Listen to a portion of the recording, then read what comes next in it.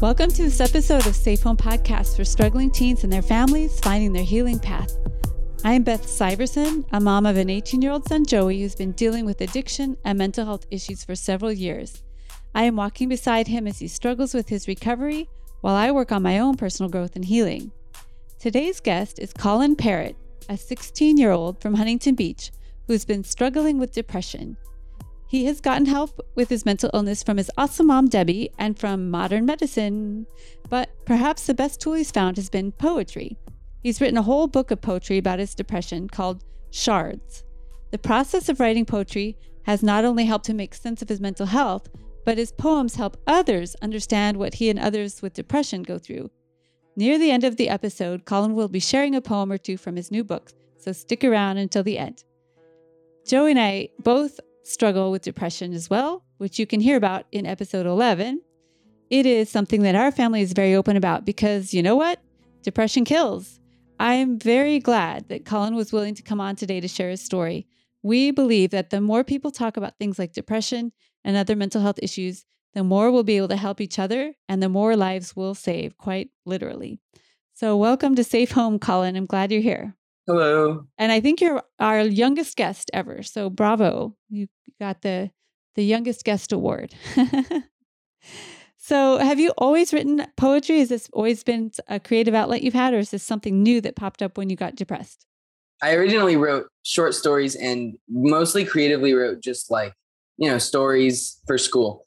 But towards the end of 7th and 8th grade, that's when I started writing poetry. I wrote one for a Holocaust competition. Essentially, it was recounting a survivor's story. And then after that, I kind of got out of writing for a lot of high school until I started writing recently because of my depression. Okay. So you had written some poetry, but it wasn't like therapeutic or anything. It was just like for an assignment or for a competition or something like that. Yeah. But you had already experienced poetry and knew the power of poetry. And do you do any other kinds of art things? Are you kind of a creative kid or? I have never been good with drawing. So words has been the way that I paint, I guess. And I did used to creatively write a lot. I wrote scripts. Yeah, I like to film, I guess. So that's a form of art. Oh, yeah, for sure. But really writing is the center of all that. And I think some of that comes from my mom because AP literature teacher. Very good. It's in the genes. But I mean, I would expect myself to kind of drift away from my mom in that regard. But no, I'm kind of similar. Okay, very good. Well, I'm a musician, and so I guess I am a poet in the fact that I write lyrics sometimes, but I know the power of art, and art can literally save lives sometimes. You're able to express stuff in art, whatever the art form is, that you can't express any other way, and it's really important. I know Joey also likes to write music. He writes rap, which is poetry. And sometimes it's really dark poetry, but he's like, Mom, it helps me so much. It helps me get it out. You'd rather me write poetry than actually do this stuff, right? Like, yes. So I think it's a really healthy thing to do. So tell me about your depression. When did it happen and how long had it been going on? How did it come on? Did it come on like in a flash or was it kind of a slow burn? Yeah. So I think it was January when I first started having depressing thoughts. But at the time, I didn't believe it was depression. I didn't think myself that it was depression. I just thought I was getting a little sad sometimes. And I feel like that's a common thing. It was really this moment a couple of weeks before a 10-page research paper was due for my Model United Nations class. And I had not been working on the paper. I had not felt motivated to do so.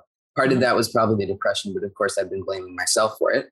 And it got to a point where I just kind of sat in my room and had a breakdown and started having self-harming thoughts. And that's when I kind of realized this is too much. This is too far. This is not normal. And so the next morning I told my mom what I was feeling. And that is really when it started and we got me on medication. Wow. I think I was really lucky in that I recognized the signs early. Yes. Very. And our family has always been very open. So I wasn't afraid to say it or anything. Great. I think a lot of it was just convincing myself that this wasn't normal because, there's kind of this stigma around it that it's like so many people nowadays are depressed that it seems almost not wrong to come out and say that you have it, but, as if you're just going to be one with the crowd. Everybody seems to join the club. Exactly. I have a lot of friends that'll joke about killing themselves. They'll be like, I'm going to kill myself, jokingly. Oh, that's And it's scary. become kind of this, it's become kind of this like destigmatized thing at school where you just talk about it openly. And it's like, but that shouldn't be something that we're glorifying No, and making right. into a joke. Absolutely. So, I mean, definitely it was just kind of convincing myself that I had it and to go out and say it. Wow. Are you willing to share what your kind of self-harming thoughts were? What were the red flags that were scaring you?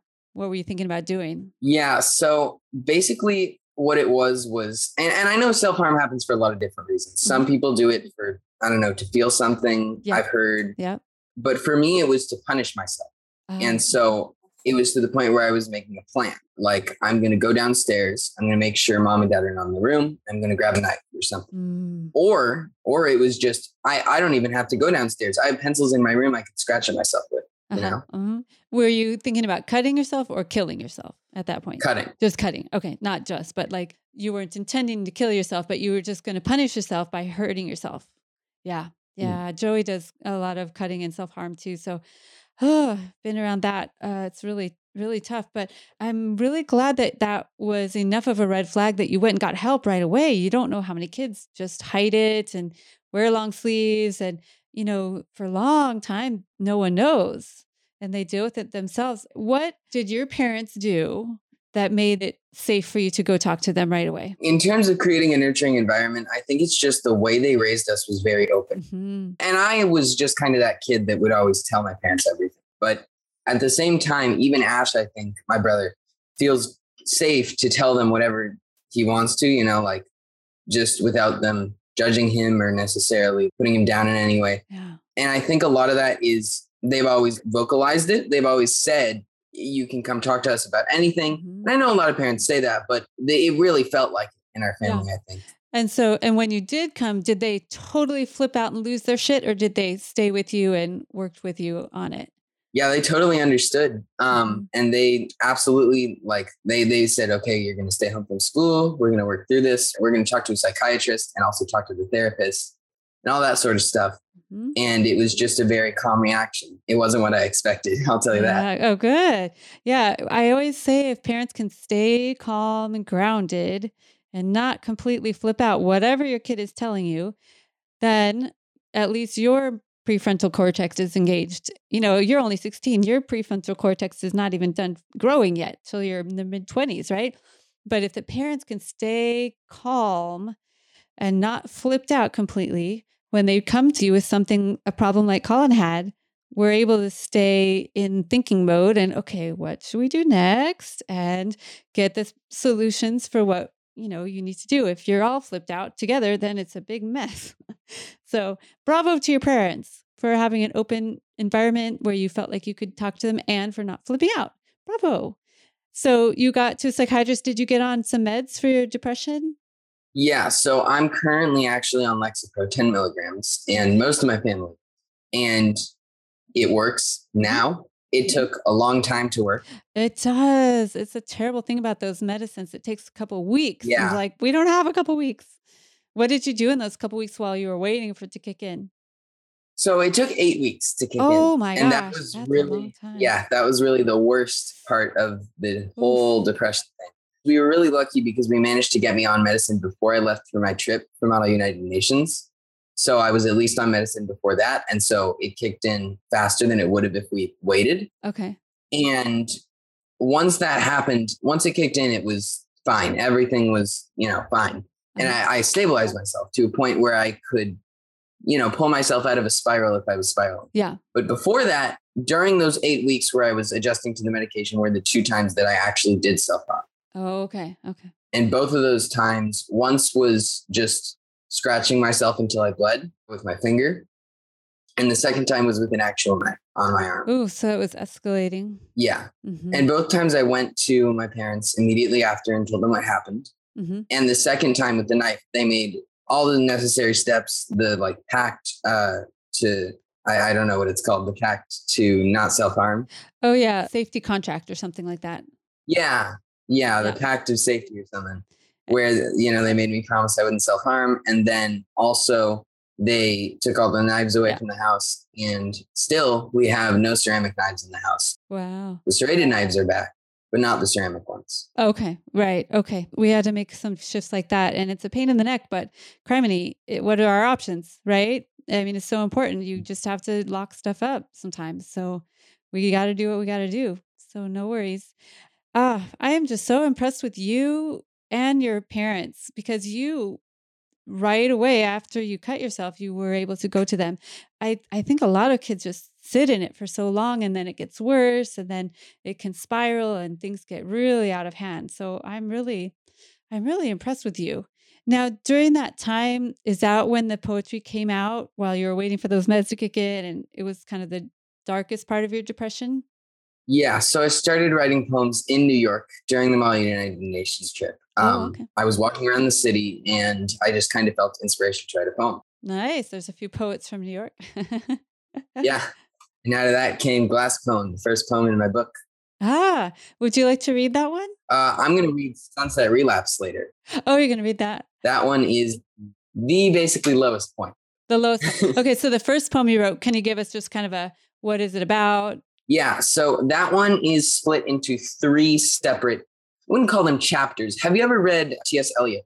Oh, not for a long time. Yeah, so we read that in AP Lang. And during that reading, we read a poem with chapters almost denoted by Roman numerals. And so I was inspired by that. And I wrote mine in 3 Roman numeral parts. Okay. And so the first part is essentially equating me as a metaphor to glass. And it's about how there's like a glass wall in front of everyone I'm talking to. And I guess my interpretation of it, though it's open to interpretation for anyone, is that the glass kind of represents this barrier to be open and intimate with someone. Mm-hmm. Then the second clause is a little more literal. I don't think anyone has ever correctly guessed what I based it off of. It's subway trains in New York. And it's talking about the cars flashing by one. And I wrote that while I was on the subway. Okay. We were driving back to the hotel and we just chose to use the subway because we didn't have like a bus or something. Yeah. And then the third part goes back to the glass metaphor and kind of delves into more of the spiraling part of it and how I spiral, you know? Oh, okay. Yeah. Yeah. It's easy to do for sure. Now, when you were on that trip, were either your parents with you or were you with chaperones or? Yeah, we were with chaperones. My parents were all the way back in California. So it was really an away from home experience. And I think that might have brought out the depression a little more. Yeah. That's a lot of scary stuff, especially a big city like New York. Did you have safeguards in place? Did you have a person you knew you could talk to there or? No, this was before any of the self-harm stuff had really happened. And we didn't have a support system. We told our teacher that I was on medication. Okay. But that's pretty much all we did. So I didn't really have anyone to go to. Okay. Was it a huge struggle or was it okay? Did you make it through okay? Or was it like a major? I made it through. It was definitely a struggle, but it taught me how to kind of get out of the spiral myself. And I think that was important for later. Yeah. Because when you're in one of those spirals, it's really hard to just pull yourself out of that mindset because everything feeds into it. It is hard. And that's the thing about depression. Your mind isn't working quite right. And you're expected to pull yourself out. Well, yeah, if it was that easy, everyone would do it, right? Yeah. So yeah, no, I understand that cycle and it's, you're unmotivated to do anything. So even helping yourself, right? Because one of the symptoms of depression is the lack of motivation. So I can understand. Well, that must have been pretty stressful for everybody for you to be so far away. But you'd worked on that for a long time, I bet, the MUN thing. Yeah. And weren't going to miss that New York trip, right? Because that was really important. Is that something that you want to do as a career? Yeah. So when I grew up, I either want to be a lawyer or a UN ambassador. So Model United Nations is kind of the path. That's the way to do it. Yeah. What country were you guys? I was representing actually a figure because I was in a special committee. Oh. But a lot of our delegates were US. We had, I want to say some Mexicos. I forget. Oh, okay.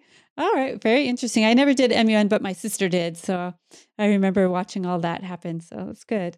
Okay. So you made it back from New York. Your meds are starting to kick in. You're struggling with self-harm. Are you also getting therapy in addition to the meds? Yeah, I get weekly therapy. I think soon we're actually going to change to 2 weeks because it's better now. But originally it was every week.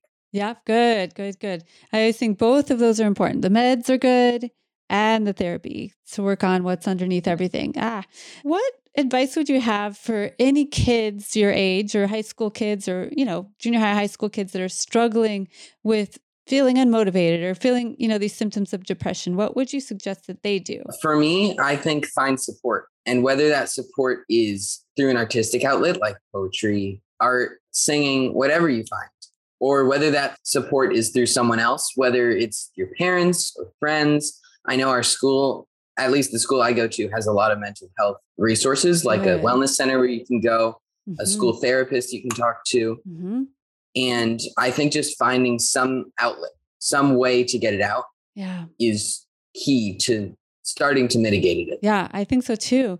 Do you ever run into any kids that are just like, nope, therapy's not for me. Nope, I don't need it. I don't need any of that support. Do you run into any of those kids? I have seen a couple of those people, and I know people that have attempted and still say, I can't be helped, It's like they've lost hope. And therapy isn't necessarily always the answer. It's not going to help everybody because depression isn't the same in everybody. Yeah, that's for sure. And sometimes it's medication, sometimes it's not. Really, you just have to find a treatment that works for you. And whether, like I said, whether that's talking to someone or medication or therapy, you kind of have to figure it out for yourself. Yeah, everybody has to figure out their path. But it's so important because, like we've said, if this kind of stuff goes unchecked, suicide is, that's the last stop on the train, right? And a lot of people don't survive that. And it's so terrifying. So it's nothing to joke around with. And people are out there to help. I think schools are doing better with it than they used to, for sure. And I know in my son's case, he went to the school nurse, was the first person he went to after he had attempted to kill himself. And they hopped right on it. They don't mess around with it, right? Have you used your resources at school at all, or you maybe didn't need to? Yeah, I haven't actually, because really the moment I realized was at home. Yeah. And so I was able to tell my mom first. Yeah. But I definitely think that would have been helpful if it had happened at school, or if I had really felt that way at school. And maybe some kids don't have parents like yours that would be available for them to talk to like that. Maybe they don't have someone that would be empathetic, or they would make things worse, maybe. So having those school people to help, your doctor, there's other grownups or teachers or coaches, I'm sure that kids could go to. And do you have any advice for parents if they have a kid that's, having a real rough time with their mental health? What would you suggest parents do? Be there, recognize the signs. So my parents have always had that open door policy where it's kind of you recognize that they're always there. They're always open to listen. And just letting your kid know that every so often is really helpful, or it was for me at least. Yeah. And for recognizing the signs, sometimes it's really hard to do that because often people with depression can put on like a mask almost. I know I did. I know a friend that talked about that at my book talk. Yeah. He was talking about how there's almost this mask, this happy mask that takes over. And so it's really hard to recognize kind of when that's happening. Joey does that too. Mm-hmm. Yeah, but definitely I think just asking your kid how they're doing every so often is really helpful. Even when they say, okay, like, how are you doing? Okay, press. Say, how are you really doing? And sometimes they'll say, I'm really doing okay. And you can tell something is amiss. Then you might have to let it go. But make sure you make it clear that they can talk to you and they can be open. Yeah, that's so important. And that's Joy and I definitely would agree with you on that the parents, as open as we can be to hearing that tough stuff that we might not always want to hear, but it's important for our kids to be able to come to us. We want them to come to us, right? We don't want them to go to their friends. What do their friends do? And sometimes their friends could lead them astray, or lead them to substances, or lead them to other stuff. So, we want to be the grounded individuals who've also worked on ourselves that can guide our kids that are struggling. It's such a hard time to grow up nowadays. I don't envy you guys at all with all the stuff going on with the social media and everything happening. So we need to be there for our kids. So, well, I think your story is amazing. And I'm just so impressed with you. This all just happened since January of 2022, this very year, right? Yeah. You've had quite a quick turnaround, and not only just a personal turnaround, but you've turned it around and are helping others already. That's pretty remarkable. Would you like to share your poem with us? Yeah. So this poem is called Sunset Relapse. And I wrote this at what I consider to be one of the lowest moments of my depression. It was a moment where I was thinking of self-harming a third time, but I didn't. This was the 4/22/2022. So this was after I went on the Amiens trip. Honey dipped horizon, a magical moment when the breeze ceases to exist and warmth seems to radiate from the earth. Emptiness, indescribable hunger. I can feel every ounce of the heavy weight around my ankle. This is so very painful. The thought comes through despite protest. I deserve this. It's better this way. I want to scream. I want to shout. I want to tear at myself. It's all so wrong. I'm supposed to feel better. I'm supposed to be better. I'm supposed to. Everything was fine. Nothing even happened today. So why? Walking on glass. My stomach is a warm, hot thing, so alive, skin and flesh and all of it perfectly intact. It fascinates me. Every thought drives me deeper in. Am I scaring you? How many people am I really hurting when I think I'm just hurting myself? I pick up the pen and write about all of the things, but at some point the ink turns white, useless scratching against the paper that's being analyzed. How am I supposed to keep being honest this way? Honey dipped horizon, falling slowly behind the curtain for the moon to rise. Night, once a solace, now a wicked twisting of things. Can a happy dream be a nightmare? If I could just get over myself. I can't. I'm better. I've been better. But all of a sudden, like a deer caught in the headlights. Am I scaring you? Please tell me. Please let me know what I can do to fix it. Tell me how to fix myself, how to sew myself back together, how to glue my broken brain that thinks all the wrong thoughts and does all the wrong things. How am I supposed to do Spanish when every thought spirals away from my control? How am I supposed to feel better when really I just ignore my problems and hope they go away? How am I supposed to live this way? Am I supposed to live this way? Sitting on the couch with a knife in my hand. I was so close. Am I scaring you? Because I don't know what to tell you anymore. I should just disappear. My heart beats louder than everything else. I'm a coward. Emptiness, indescribable hunger. Flesh, smooth and malleable, looks so fragile in the sunlight. Sharp, short breaths, crazed, rambling avenues and alleys my mind wanders into. Corners and crevices that have been hiding flood out like a spider after the rain. I regret writing this poem, and yet I keep writing. I regret living in the first place, and yet I keep. She loves me not. She loves me not. She loves me not. She loves me not. Let's take a tour through me. Let you peek under the rug and behind the curtain. See the disjoints, this jumps and missing pieces like a broken record. Go between them like changing the station on a TV. Weak and weary legs as you walk down the stairs, endlessly deep and long. I want to scream writing this. Not cathartic anymore, just another suckling leech, giving blood instead of taking it. Tainted blood, depression blood. Long streaking lines line the walls. At the bottom, I'm in a cage. I'm in a cage and I'm holding the key and I'm trying to get rid of it and you can't get close and I don't want you to get close and I don't want anyone to get close. All the bad bubbling to the surface and I can't even cry. I feel like I've broken some barrier, some invisible and unspeakable rule. Something bad and wrong is going to happen, I think. I'm so unsure, so unsteady on my feet on the uneven ground. No more glass, it irritates me. No more metaphors, they irritate me. Only dark thoughts and wrong thoughts. Digging my own grave and lying down in it, and I'm asking you to bury me, and you won't. It's so exhausting, more exhausting than anything imaginable. Every moment becomes an hour. I've betrayed everyone. I've lied to everyone, and nobody will like me anymore. A bitter and secret hatred is hatred all the same. Ooh, that's intense. Wow, Colin. That's pretty amazing. There's some really interesting imagery and just so dark. It's so dark. It's really sad. There was a line that hit me about, could a good dream be a nightmare? Yeah. Is that like, if you have a good dream, but your life isn't like that, then it becomes a nightmare? Is that what you were saying? Exactly. Yeah. Exactly what I was going for. It's the idea that you have this happy dream and then you just wake up and there's this moment where you realize, oh, that didn't actually happen. Yeah. So the living part is the nightmare. Yeah.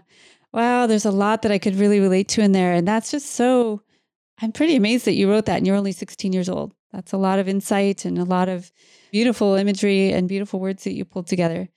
If people wanted to read your poems at their own leisure, how would they get a hold of your book? So we have a Amazon listing of the book. If you just look up Shards Colin Parrott, it'll come up. I'll put the link in the show description. I also have an Instagram you can go to. The Crow is out, Crow with a Q, as well as Colin J. Parrott is my business account. Okay. So if you want to go there, I have a link tree that links straight to the Amazon with the book. Well, I so appreciate you being a guest on our show today. And I am glad to know you. I know your mom kind of peripherally, a friend of a friend of a friend, but it's nice to know you, and you're doing amazing work. And I think I'm going to see you one day as an ambassador or something very important, because you are bright and insightful and you have a lot going for you. So I can't wait to watch you growing up. Yay. Yay. Yay, growing up. Well, thank you very much. If any of you listeners would like to share this episode with anyone else you know who might be struggling with depression, or any other teens that you know who might be able to relate to what Colin's talking about, or anyone who's interested in poetry, any of those intersections, please share this episode.